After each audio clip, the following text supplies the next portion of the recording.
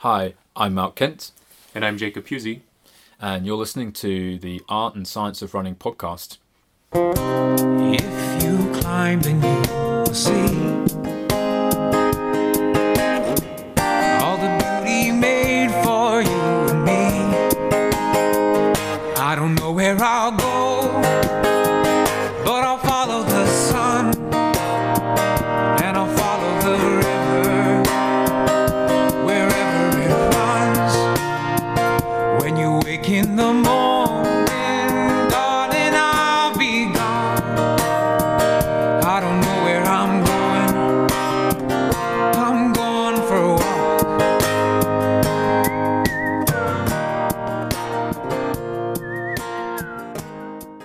All right. Well, welcome back for episode 2 of the Art and Science of Running podcast. And we're actually here in Malk's home this time in Cochrane, Alberta, Canada. And just to give you a sense, it's a slightly different layout in the basement. We do have a number of the same books. Malk has an extensive library here about all things movement related. And we even got some Phil Jackson in there, Phil Knight. But even for those non-Nike people, we've got some other books in there. We also have a lot of Malk's jerseys from his competitive days, and also a number of jerseys from some of the world's best distance runners. So we've got Mo Farah and Kenenisa Bekele, some athletes that Malk has worked with. And so it's the basement and a gym of sorts and a workshop, the workshop of a true engineer. Have actual mechanical tools and also some strength training tools here as well. So Malk, you're here in Cochrane, and is it true that your family moved here to work at the Garmin plant here? There's an R&D plant for Garmin here in Cochrane. Yeah, it's a good that's a good question. So for people that are listening, they don't know this actually. A lot of people don't know this, and they think, okay, Garmin's an American company, but actually, many years ago, Garmin bought what was originally a startup here called Dynastream, and Dynastream started in the garage, I think 5 or 6 people, and in Cochrane, Alberta, because it was a bunch of people who used to work in telecoms and other companies in Calgary moved out to Cochrane, which is a small town outside of Calgary. We're about 15 minutes outside towards the mountains. And so Garmin bought that and didn't really do a huge amount with it initially until more recently. Now they've put their logo all over it, and Dynastream doesn't exist anymore. And now it's called Garmin Cochrane. And what surprises a lot of people is that basically all of the R&D work is done here. So whilst there's a corporate headquarters and other critical activities happening in Kansas, the really interesting, well, I think is interesting anyway, kind of trial and error, experimentation, testing, warranty testing, all that kind of stuff. There's a lot of work done here in what is now called Garmin Cochrane, which I believe there's around about 120 employees in the office here, pretty much the biggest town, I should say the biggest office in Cochrane, or one of the biggest. And we came here in 2012. I lived in Denmark before, and if anyone's into sports science who's listening to this, you probably know about Denmark. It's a kind of a powerhouse of sports science research. And we came here 2012. My wife had basically got the job at Garmin to work as an engineer developer, specializing in the wireless protocols. I kind of came along as still working as a consultant scientist at the time, and spending a lot of time coaching people and analysing performance, but also analysing movement patterns as well. And then obviously, one thing led to another. I sort of started to meet the guys in Garmin, and then started to sort of partner up and work with, specifically with the team that deals with field testing, so of prototypes and lifetime warranty testing of products as well. And I can't kind of remember how many projects exactly it was, but it was stuff like the 220, 225 watches, the 735 watch, the 610, 620 watch, various heart rate systems, some prototype stuff as well, the original wrist heart rate system, playing around with some running power stuff as well before Stride existed and stuff like that. Yeah, mostly focused around running rather than other sports. There was some triathlon stuff, but mostly running. Yeah. That's great. Well, I'm sure throughout the course of this show, we could probably dedicate entire episodes to some of those metrics that you were testing and that you were working with. As a coach, at least I receive a number of questions. The majority of the questions I receive actually have to do with the accuracy of those different data points or data sets and which form of heart rate, measuring heart rate or measuring distance or pace are more accurate. And so hopefully we can pick your brain a little bit and ask about some of those metrics and which technologies are more precise or why there might be variation from one device to another and things like that. So I felt like it would be beneficial to get a little bit about that biographical information. We know you have background in the sciences, but the actual hands-on work with some of the wearable devices that are on the market or have been on the market, and you've been part of that development. There aren't many people with the type of expertise that you have, and so rather have you answer those questions than me try and guess based on my understanding of how it all works. So great. So recently you've been working, like we discussed last time, both in your clinic in Calgary, but you also do some remote gait analysis, and from time to time you actually travel to and work with groups doing some consulting. Sure. And one of the projects that you've been working on recently was with Eliud Kipchoge's group out in Kenya and in running, correct? Yeah. Can you tell us a little bit about that work? I know you may not be able to share every bit of information you've been downloading or analyzing with them, but what can you share with us about that group, how that project started, and what you're hoping to gain from that? Awesome. So I can kind of give people hopefully paint a bit of a picture for people of what's happening. And you're right. There are a couple of people that probably kill me if I mention certain things, so I've got to be really careful. And Nike's one of those people for sure. So they got bigger lawyers than I could ever have. So I mean, in terms of what's happening out there, just to kind of give it some context. So we've got a group out there. So NN Running is essentially, it is pretty much the world's biggest and most well-known running team today. And the idea is that it's spread across different countries. I think there's around about 60-something athletes in the group generally. And amongst these different centres, you've got different specialisations and things. But there's one centre in particular, or concentration of runners, that is prominent. And that is what I would call like the Kaptagat group, essentially, because they're based at the training camp in Kaptagat in rural Kenya. And that group is really famous because, well, for a number of runners, but really one in particular, and that is Kipchoge, of course. And that group, I would say, it varies in size. It's when you go there and you work with the guys, the first thing that's clear is the group fluctuates in size from one day to another. So there are core members of the group, and then there are people who are kind of in and out of the group. It's hard to say. And so because it's a benefit to them to have sometimes more people in and who could become NN runners in the core group later on. And it's part of the philosophy, I should say, is like dictated by Patrick. Patrick is Kipchoge's coach, original coach, Patrick Sang. And he is still a key linchpin in what happens. So, he on the ground, at least anyway, he's kind of the boss from day to day. And so, everybody around the group really wants to be in the group. And one of Patrick's jobs is to say whether people can come and train in the group or not. And he'll look for talent as well that can eventually sort of come in. And from time to time, people will filter into the group and take up a sponsorship type position. But Elliot obviously is the superstar for good reason as well, and everybody in the group on an I should say on an average day, like when there's something like a track workout, for example, which happens on Tuesdays for these guys, you might get 20, 25 people on the track simultaneously.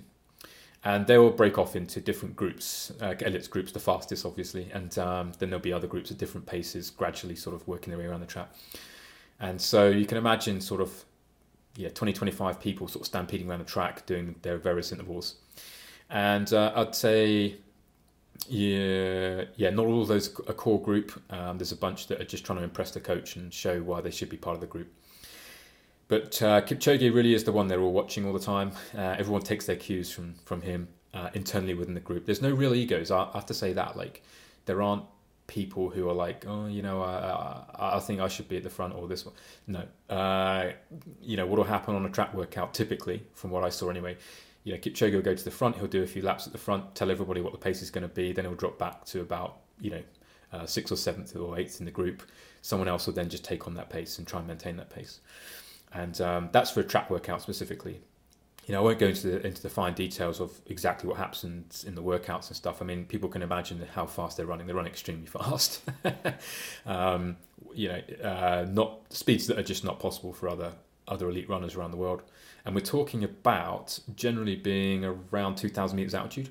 So you have to put it all into that context too. Kaptagat is the highest place where they generally will train. It's on a parallel with E10, so it's right on the edge of the Rift Valley where the altitude is highest. It's a forest area. It's a beautiful place, very, very quiet, secluded dirt roads with no traffic. It's a paradise, basically. Some of the other places they'll go and train during a week, lower altitudes, maybe down to sort of 1,400 meters. But generally, mostly, in that kind of in the altitude training window, which we know from studies and from a ton of evidence is basically from about 1,700 meters up is when you're in the altitude window. And you have to sort of look at the numbers and be like, well, this is actually 2,000 meters. And I can tell you, obviously I can't tell you about the gait data that I collected and the gait data that's collected all the time. That is kind of proprietary information that goes to people that have paid a lot of money. But I can tell you kind of about some of the ideas around why I think they're successful. I mean, first thing is I'm not the first person to say this. Other people have been there and seen this too. But from hands-on experience, standing next to Patrick and the other guys, watching these guys up close, everyone accepts the process. So nobody tries to second-guess the process or say, well, Patrick, I don't think we should do this workout today. No one says that. Everybody comes in the group, they know the rules, and they sit in the group and they do their job. And they believe in the process.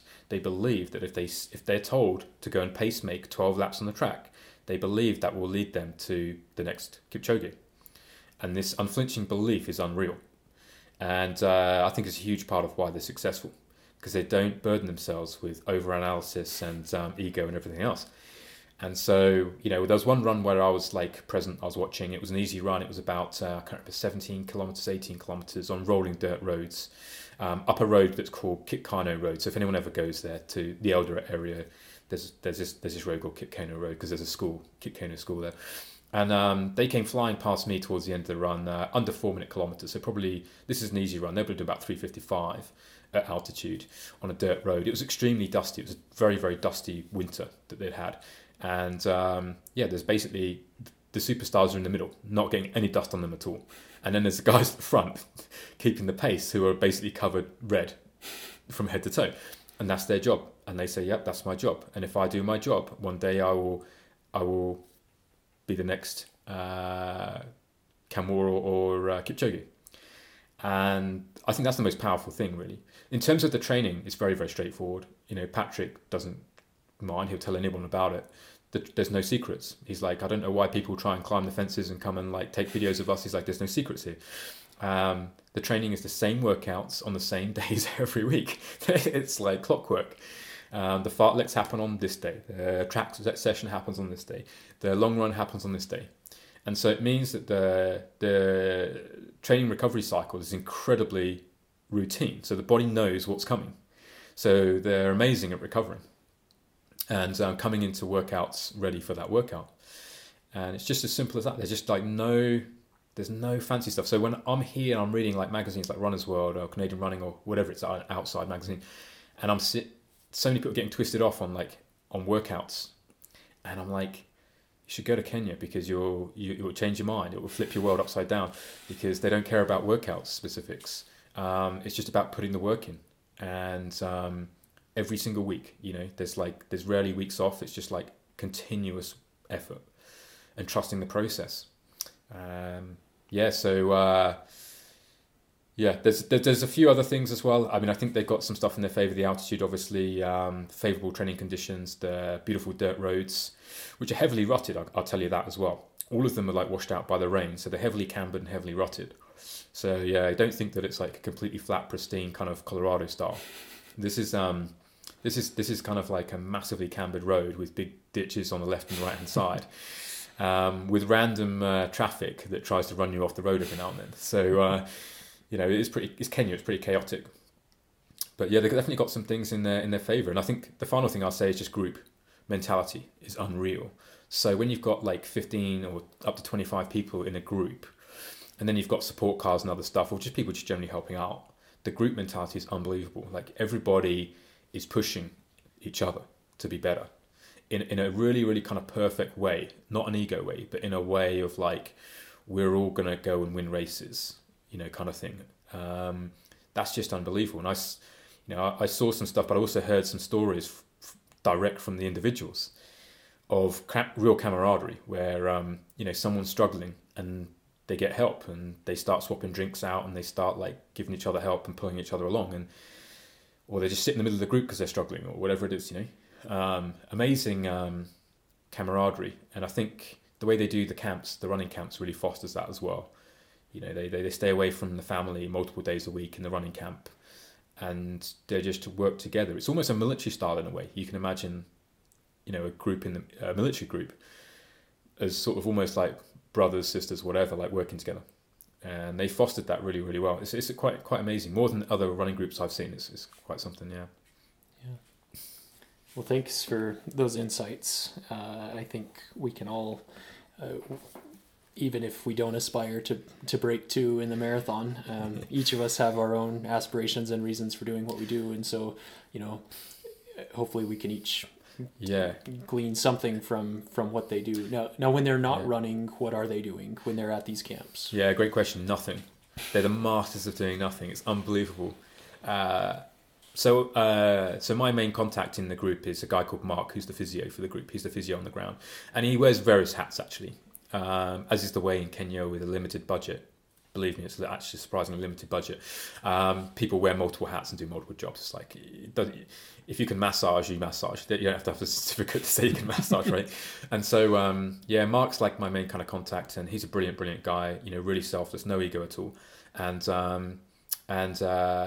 Mark will tell you like that when the non-Africans are coming, and maybe they're going to stay in another similar camp next door, and just like train with some Kenyans for like a month or so. That's what they can't deal with. They don't understand how to do nothing. And the Kenyans are fantastic at it. So they can literally pass like hours just playing cards, or not even playing cards, just like talking nonsense, right? About, my farm, your farm, your car, my car. They can just like waste hours just having fun, just doing nothing, totally resting. No outside world stress or pressure or communication device, that kind of thing. Just quite incredible. And then they can sleep. And it's an amazing thing. I wish I could do it, but they can sleep huge amounts in a day. We're talking about napping in the middle of the day. We're talking about like long sleeps at night. It's quite incredible. When you go there as an outsider, the one thing you can't do properly is sleep because you've gone to 2,000 meters altitude. So it's just like, what is going on? But yeah, they can sleep like incredibly. And so their recovery ability is amazing. Like one day you'll meet a guy at a training session who tells you like, I'm gonna have a rest day tomorrow. I'm just like complete waste. And the next day you see this person turn up and just knock out 20k. And you're like, oh yeah, I feel better today actually. And you're like, what? It's incredible. So yeah, masters of doing nothing. You can imagine as yourself as a runner and as a coach in your position, Can you imagine living in Canmore and literally spending like 6-7 hours a day just doing nothing, just talking nonsense with your buddy? Yeah, I really enjoy my life, but yeah, I wouldn't mind having less to do some days and more sleep. I don't know that I get 6 to 7 hours of sleep total in a 24-hour block. So to be able to fill that with other things that are rest related as well would be. I mean, I know like there's been a lot of talk about it, and of course, you know, there are some people famously, I can't remember the lady's name, runner in the US who was a doctor or a nurse, I can't remember now, and she ran some fast times recently. Oh, Sarah Sellers, I believe. Right. She placed at Boston in a really tough year, and kind of came out of nowhere. Right. She was an unknown. And then it sparks this conversation about whether you're better to adopt that kind of like do nothing approach. Life. Yeah. And of course, we realize, at least in the short term period, we realize from what we see that some people are better to be busy, and some people are good at being not doing nothing. Yeah. And what I've realized, because I've been kind of studying this, and I've been lucky enough to work with like Red Bull High Performance and some really top people, sleep scientists like Professor Tavis Campbell and Dr. Charles Samuels and people like this, that actually for a short period of time that's correct for people, but because they haven't had a really good go at dialing back out. So if you actually train that person over a long period of time to dial down their brain, their primitive brain and nervous system, everything, actually long term they would be able to be like these Kenyans and relax, and then actually recover better and run faster. But whilst they're still immersed in a culture that says differently, in the short term they're better to just keep busy, because keeping busy stops them overanalyzing and stressing and everything else. Yeah.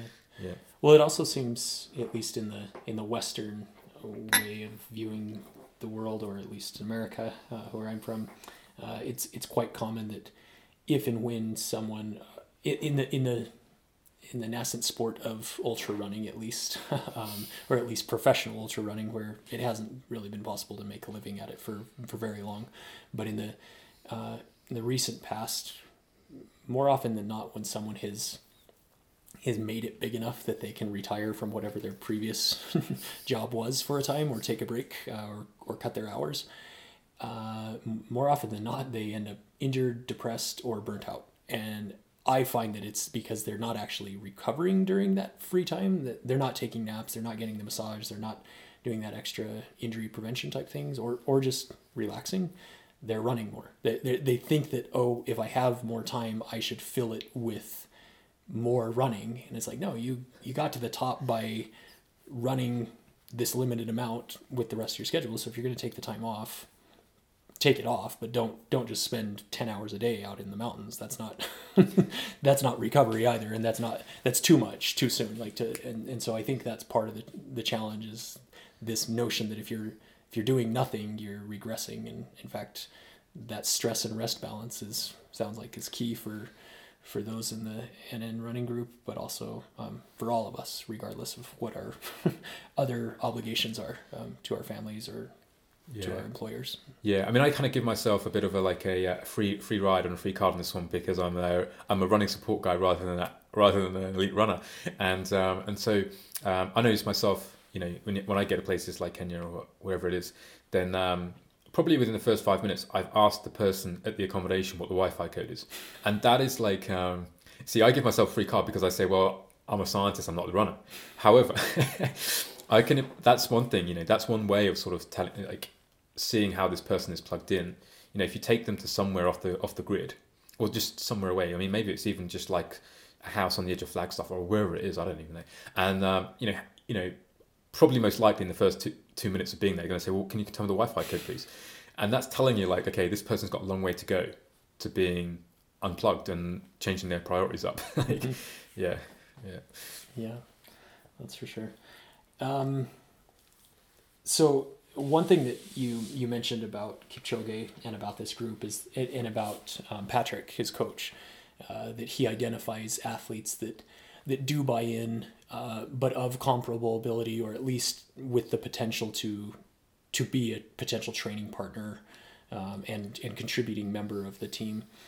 What what do you think the rest of us can glean from that or learn from that if we're considering training with others, whether it just be a friend, a spouse, a neighbor, or a larger group, some of these boot camp type groups or any other type of group? Why do you think it's important to have someone like Patrick identify ability and to align those abilities with someone like Kipchoge? Yeah, it's a great question. I think more than anything, what he's actually doing, and this is just my direct observation watching him lead workouts. I think, and I hope the other guys sort of agree with me on this one out in Kenya, but what I saw was more than ability and actual running pace and running level. He was very smart to align people who would work together productively. And, we have this thing, like I'm an applied physicist by background, so I think of it in terms of physics all the time.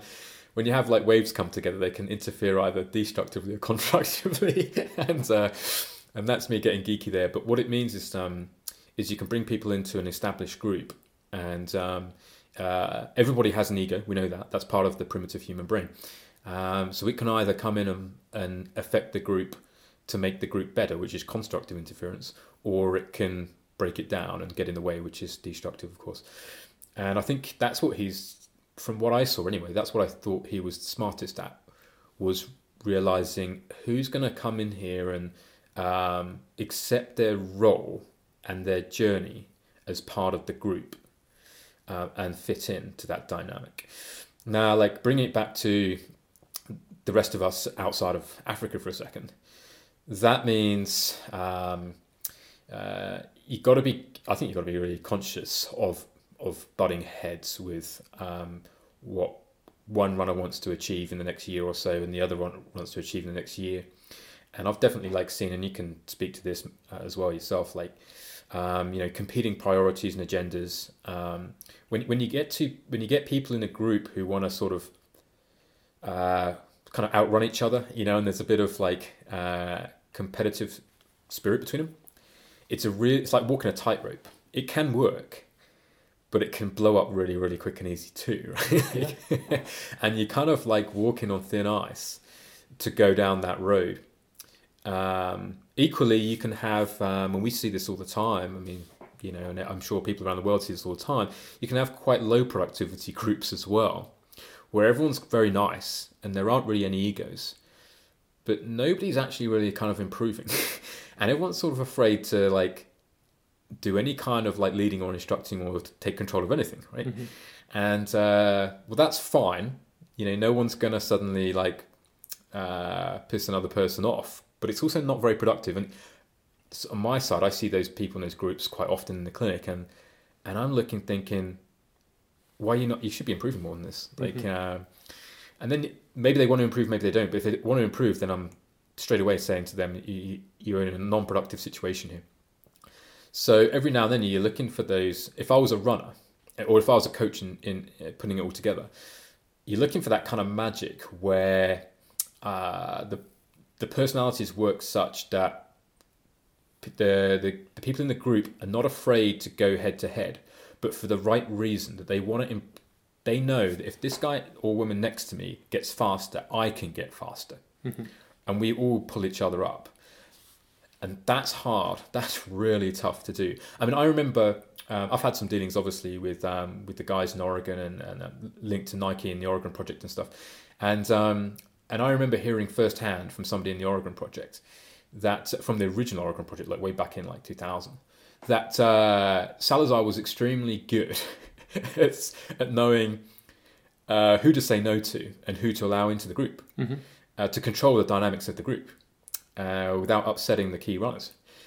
And I think... And he has upset a number of the key runners. Yes. And those who he has said no to. Right. I don't think he has a whole lot of fans lately. But, true, yes. But the concept, if we scale it down to, recreational level groups, mm-hmm. Sub-elite level groups, that's what you're trying to be cognizant of. And, you're looking at the members of the group, going out for some test runs, testing the water. Is there a potential in that group for that kind of constructive interference where there's a little bit of tiny amount of tension or competitive spirit. Someone tells you about they ran a PR on a weekend. Okay, cool, that's awesome. Group's doing better. That's making the group better. And if they're running a PR, I'm going to just train a bit harder. So I'm going to run a PR as well. And that's constructive interference right there. And from a coaching perspective, really, really difficult to put together. You're nodding your head right now. I mean, I can only imagine, trying to coach a group and get that to happen, all the competing interests and agendas. And I learned this lesson from climbing. And one of the reasons I'm lucky to come from a professional climbing background is because the stakes in climbing are extremely high. So if you choose to go and climb in the Himalayas or the Alps or wherever it is you go to climb, maybe in Alaska, with a climbing partner who you do not have the right connection with, you're basically dead, essentially. There's no middle ground, you're dead. And because you're trusting your life with that person again, maybe hundreds of times, thousands of times in one trip. And so I realized the importance of how to pick the right people. Mm-hmm. So when I came to running, I thought, this is really easy. Not realizing that, of course, people who have been immersed in running have not seen it to that degree. And so I think, there's all too many times I see in the clinic recreational level runners, or maybe even lower level runners, just hanging out in groups that are not doing them any good at all. Mm-hmm. And actually underneath they kind of harbour a desire to start running some PRs and going faster. So yeah.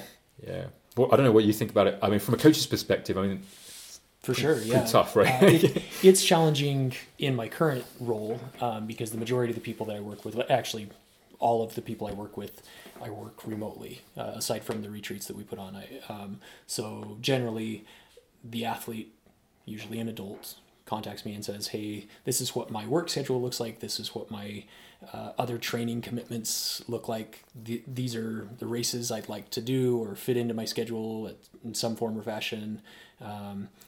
Give me some feedback, but somehow help me arrange my schedule in such a way and place the training into my already existing schedule so that I can maximize my potential and minimize the risk of injury. That's essentially what I do, is try and do a Lego or a Tetris kind of thing and move things around. I'm a scheduler, a strategic scheduler. And it is quite challenging when an athlete has multiple groups that they already train with, whether it's another personal trainer, even a physio. I recommend that people, if they can, that they work with professionals on site in person and get that. But sometimes if we're not all on the same page, or if that's not all clearly communicated, or if they're just kind of, they vary from day to day, and so I don't know what's going to happen from day to day, whether they should do their speed workout before the strength work or whatever's happening. Or at the same time, some people are so influenced by the social desire to be with fellow runners, which is a huge pull. I think it's what keeps many runners in the sport, but that they don't do enough work on their own, that anytime someone says, hey, there's a run, it doesn't matter if it's hours beyond what their scheduled run is for that day, or doesn't have anything to do with the specificity of the event that they're training for, they'll drop everything and they'll be there and often come back injured. Or they'll jump in a race that doesn't fit in, or whatever, jump into a relay because someone asked and they can't say no. Which again, I've done that. Most of us are guilty of doing all of that, but it is a matter of kind of prioritizing. And so when people do take it seriously, I often have to say, okay, which of all of these things are you willing to say no to? Because one, what do you expect me to do? Like you have a group run in the morning and in the evening that's already predetermined by someone else. So what am I supposed to say other than you need to say no to 2/3 of these commitments? That's one extreme. The other extreme, on a lesser level, less professional at least, I've worked with a number of high school aged and collegiate athletes, and when I was in the state of Hawaii, I coached a high school track team with arguably the best athletes I've ever worked with in my entire life, like of any level. One of the kids was recruited by Brian Clay, who at the time was the reigning gold medalist in the decathlon, arguably the most athletic event in the world, or in the Olympics. and he was recruited to, because Brian Clay was a native Hawaiian or from Hawaii, and this kid was breaking all of his state records. It didn't matter what we asked him to do. He was just like, oh, I need to learn how to hurdle. I need to triple jump. I need to long jump. Oh, you need me to anchor the 400. I will do it. And he did. And it was a team of guys like that. Generally 11 to 12 guys a year were recruited from that high school to play D1 football. Even if they were second string on the high school team, they'd go straight into the D1. And from year to year, they had 5 to 10 guys in the NFL from that small North Shore high school. So it was a hotbed of talent, just very talented athletes. And yet at the same time, without fail, the guys on the team were like this gentleman that I referred to. His name was Redmond. That you ask him to jump in an event, to do the 4x1, to do 1500, to do the 800. They didn't care. It was just kind of like, okay, like we're used to playing football. Doesn't matter if we're offense, defense, cornerback, quarterback, running back, whatever. You ask us to do it, we'll fit in that slot, and we will do what we have to do to make our parents proud and to make our community proud and win the game or win the meet. So first time in school history, this group of guys won this Hawaii State track and field meet with like 6 guys versus some of the teams that had 40 people that qualified, and they were just like 6 versus they were just warriors, and they went out and it was sloppy, and they just got it done. And so I think a huge part is that culture. It wasn't the Howley, it wasn't the white guy that was going there and saying, hey, I run at the local university, I know a thing or two about running. It was, I showed up, and they already had all that ingrained in them from their culture, from the Polynesian culture, and that plantation mentality of like, hey, we're all in this together, let's do it. Good, bad, or ugly, whatever. The result was they've churned out some really phenomenal athletes, and I was fortunate to learn from them and from their parents and be a part of that community. I eventually moved back to my hometown in Oregon, where I was a runner, and in part because of the seeds that my brother had planted, and some of the seeds or some of the community and the culture that my former coach had developed. I walked into a perfect situation. Some phenomenal athletes, but also some parents who had, they were either they had older siblings that ran with my brother or had run for the former coach.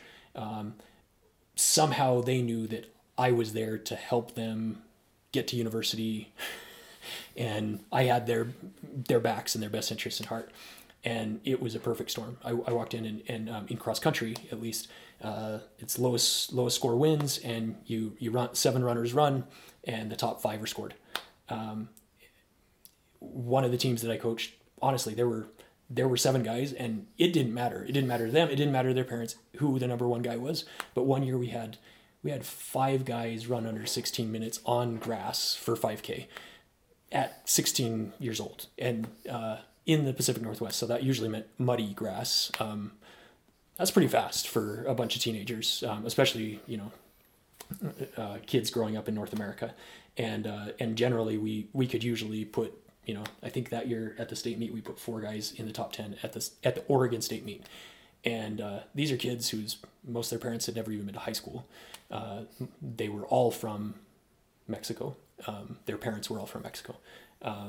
That wasn't my choice. I didn't pick these kids. They self-selected. They said, we're going to be the varsity team, and we're going to make sure that we're the top 7 guys. And again, that wasn't something that I created culturally. It was something that that community, that team thing that I exploited. I took advantage of the fact that was already there. I tried to create it with some of the other athletes that I had. I was able to coach some individuals to as great or greater success, but team wise, I've never personally been a part of a team that successful as an athlete, and it's a thing to marvel at as a coach, even when and it's actually scary because you realize, oh shit, they're going to do exactly what I tell them to do. So I better, it's what made me want to be a good coach, was because I didn't want to break these kids. I wanted to prepare them to be able to run beyond high school. I wanted them to, one of the kids, they're finally graduating from university. And one of the kids, like many of those kids, was essentially told, you have no future. One of them broke all the school records at Portland State University and has a future. He is going to run post-collegiately. He is now he has a degree in accounting. Again, parents didn't even go to high school, and And it was because he was a freshman. He was in grade 9 when that team decided we're going to be the best runners in the state, if not the country. And he led the nation in grade 12 in the 3000. He debuted at 8:28. So he ran the fastest debut 3000 in grade 12 in the 3000 off of some very basic training. It was like, going to run every day or 6 days a week, work your way up to 25K or a 16-mile long run on the weekends. We're not going to do any specific speed work during the winter. You're going to do 1 or 2 cut down runs and maybe a fartlek or some strides. Everything else is just base mileage. Shows up, doesn't even race while everyone else is racing for a month. Shows up, just boom, blows the doors off. And his teammate opened the season with a 4 flat in the 1500. Again, off of the same training plan. So yeah, it's a thing to marvel at when there's that kind of buy-in, when there's that kind of trust in the coach. That hasn't been my experience generally with the majority of the other athletes that I've worked with, whether it be in a group setting or one-on-one, where there's always this mentality of, well, are you sure, kind of second guessing. And sometimes, again, questions are great. That's why we're doing this podcast, essentially, because we get so many questions. We want to be able to provide that feedback. So it's not like we're bothered by the questions, but there is that, there's something to be said for just that trusting the process, trusting the coach, trusting the system, trusting your teammates, and being willing to give for your teammates. So really, I think we're kind of pretty aligned on the whole kind of like on what we've seen with the groups, and I think like touching on or pulling back on a point that you just mentioned there really quick is that artificially forcing a group to be something is pretty futile. And you're right, sometimes you just get the correct people together with the correct ideas, and there's something there before you've even done anything. That definitely jives with like my experience and what I've seen, for sure. So yeah, this episode we've kind of gone through some ideas and some experiences in this one, but we do, as we said in the first episode, we do want to get into answering questions from listeners and just generally runners out there that we're connected to on social media and what have you. So in the next episode, we are going to be talking more about some of the answers to questions that have come in already, but we are really interested always to kind of keep the questions rolling in for us in the future episodes, make it as much of a two-way thing as possible during each podcast. So for anyone listening out there right now, please feel free to jump onto anything related to peak run performance or anything related to run physics with an F, and throw in questions to us, because we're always just really interested to know what it is that people out there want to know about. What are the burning questions? So this has been episode 2, and thanks a lot for listening. I'll climb atop the highest mountain. I'll see the people down below. I'll bend and drink from crystal fountains that slowly flow from melting snow. If you climb, then you will see all the beauty made for you and me. I don't know where I'll go, but I'll follow the sun, and I'll follow the river wherever it runs. When you wake in the morning, darling, I'll be gone. I don't know where I'm going. I'm going for a walk.